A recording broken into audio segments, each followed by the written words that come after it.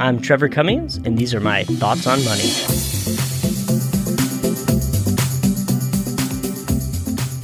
Hello, and welcome to the Thoughts on Money podcast, what we like to call Tom. I'm Trevor Cummings, the host of this podcast, also the author of your Thoughts on Money blog. Today, I'm going to be talking to you about an article I wrote called, Are You Ready for Your Financial Report Card? I know.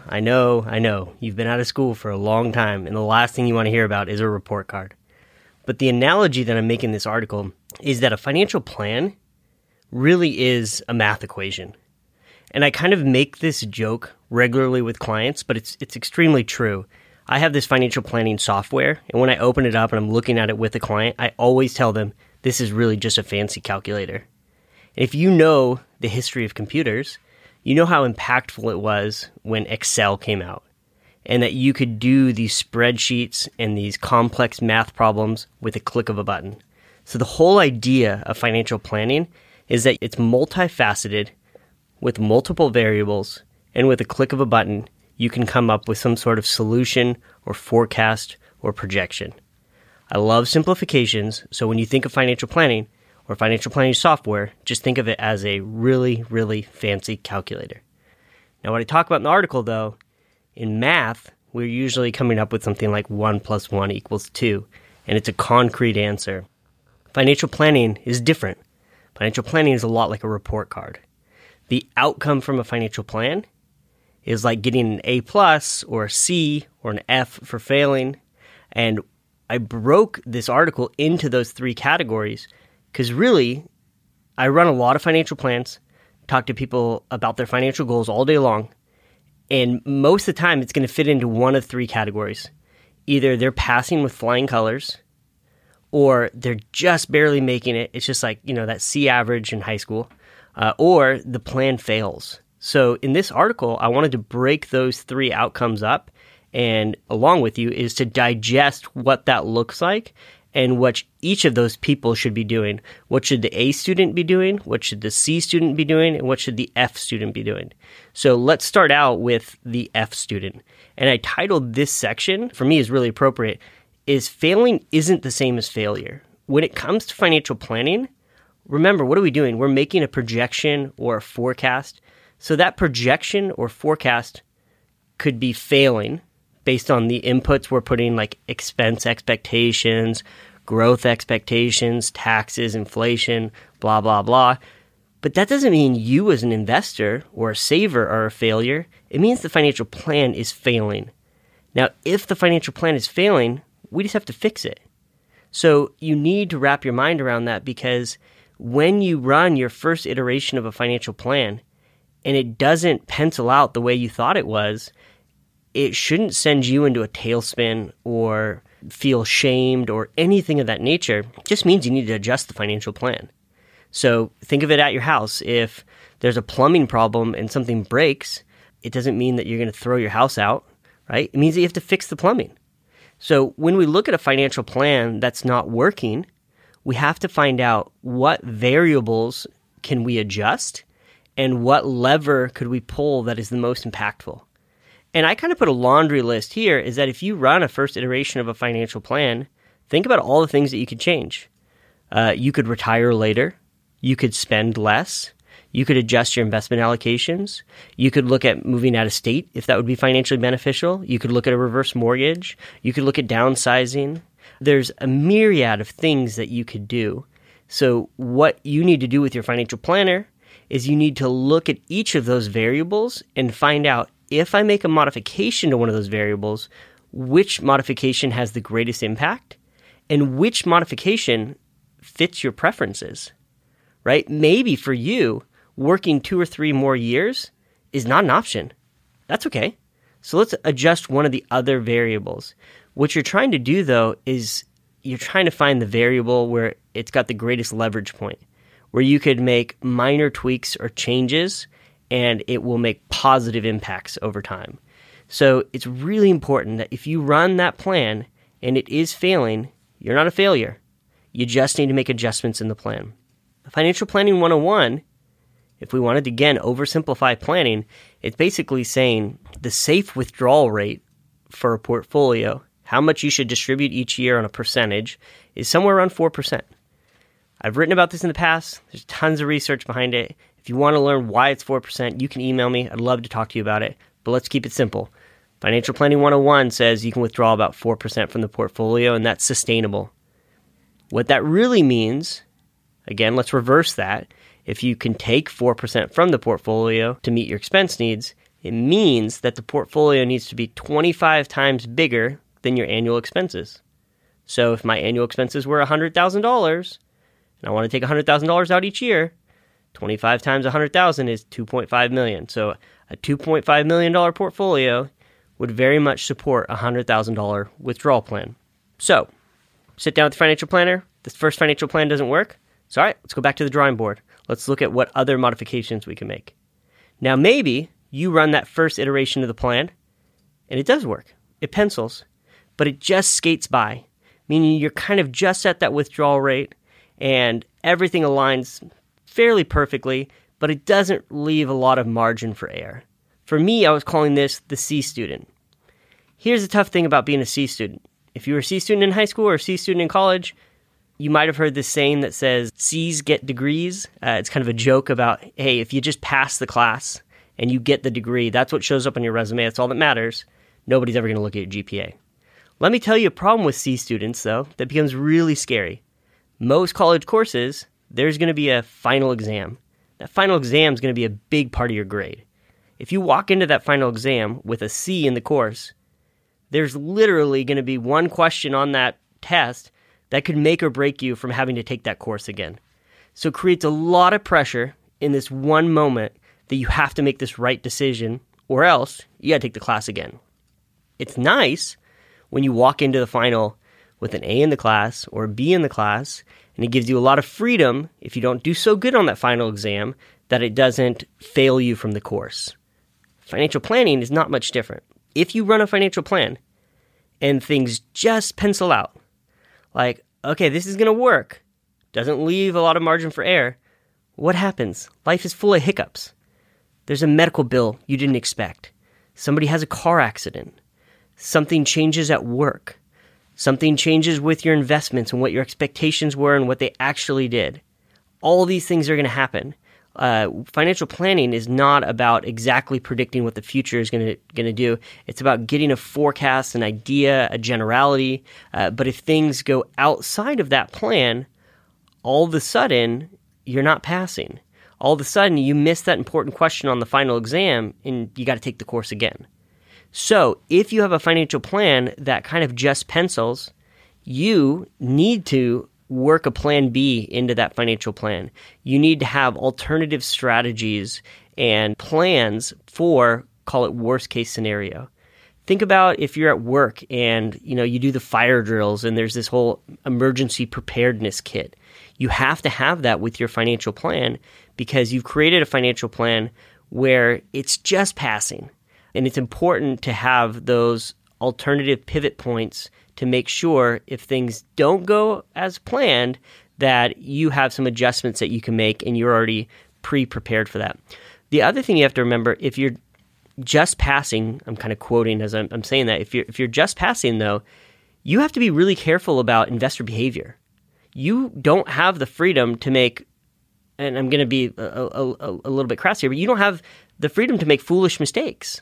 You really don't. So there were people when March 23rd of 2020 came around, they got very scared when the market bottomed and they wanted to make extreme alterations to their investment portfolio.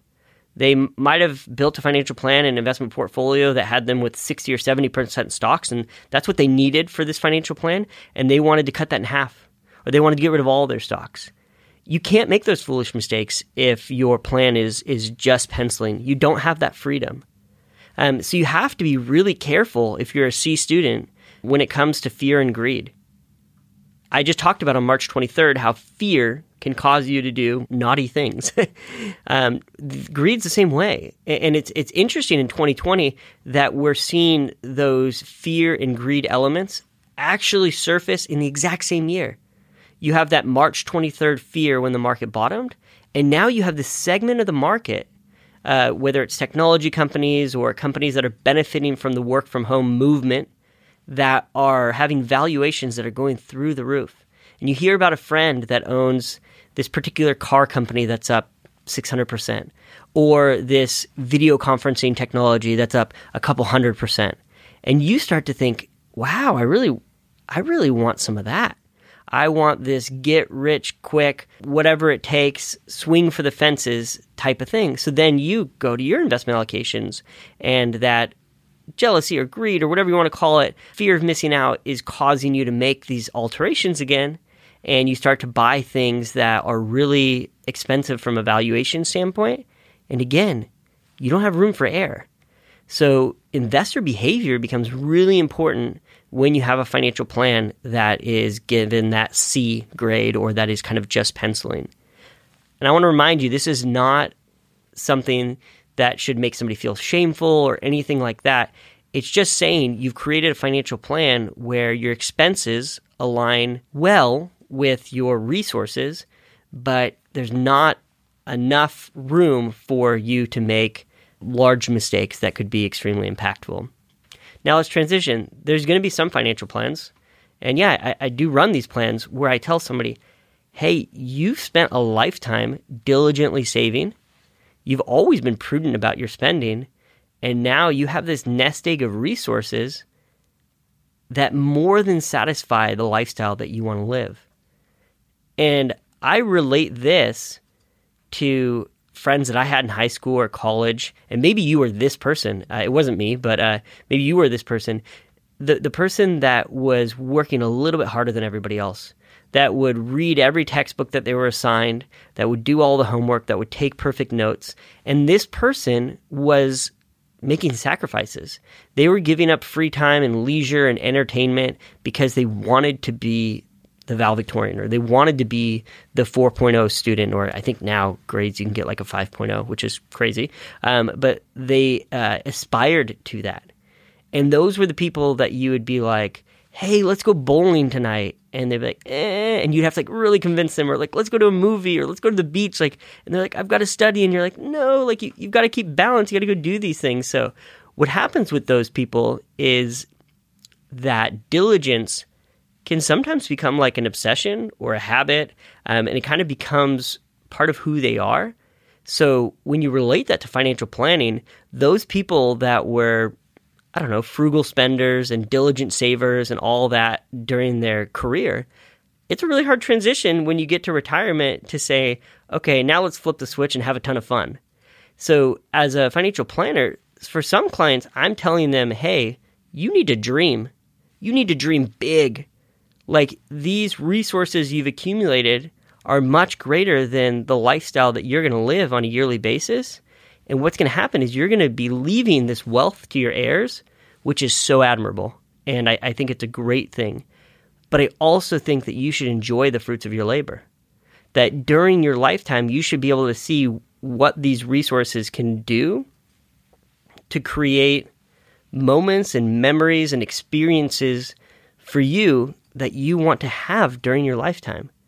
Now, the hard part for me as a financial planner, I don't know what that is for you. Does that mean paying for your grandkids' college? Maybe. Does it mean buying a lake house or a vacation home that your family can all share and go and have a regular place where they do vacations? Perhaps. Does it mean that there's a favorite charity you have out there that you just want to ridiculously bless them? Yeah, maybe that is. I don't know what it is for you. But I want to encourage you to dream big. If you're an A+ student when it comes to your financial plan, you need to figure out how you take those dreams and write them into the plan. So literally, you sit down with your spouse or whoever is making these financial decisions with you, and you guys start to dreamstorm. It's a word I'm just making up. You know, like we're used to brainstorming, just throwing ideas on a whiteboard. You guys dreamstorm. What are all these financial dreams that you never thought you could do, but you might want to do?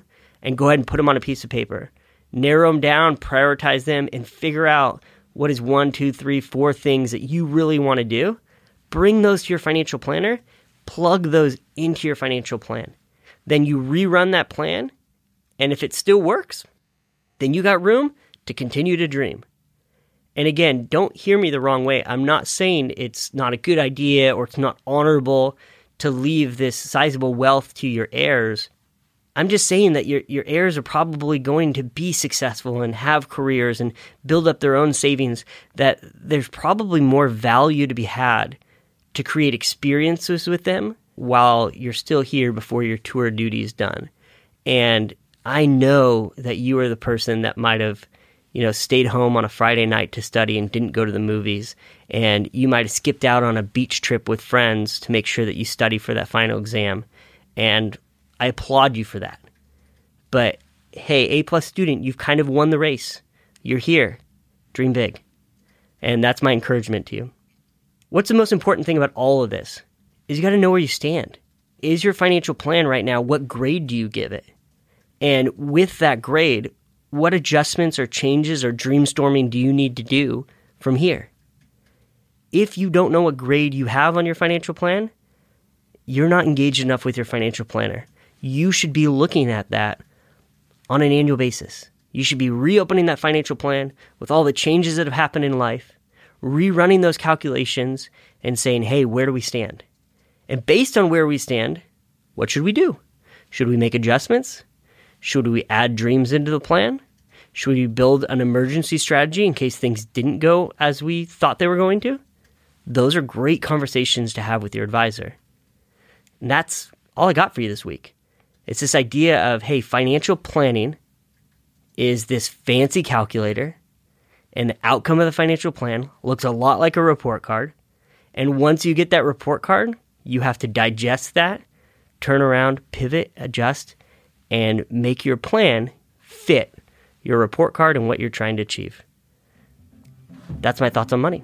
I'll be back next week. I'll ask you to rate the podcast, leave a comment, and I hope you have a great rest of your week. This is Thoughts on Money, signing off.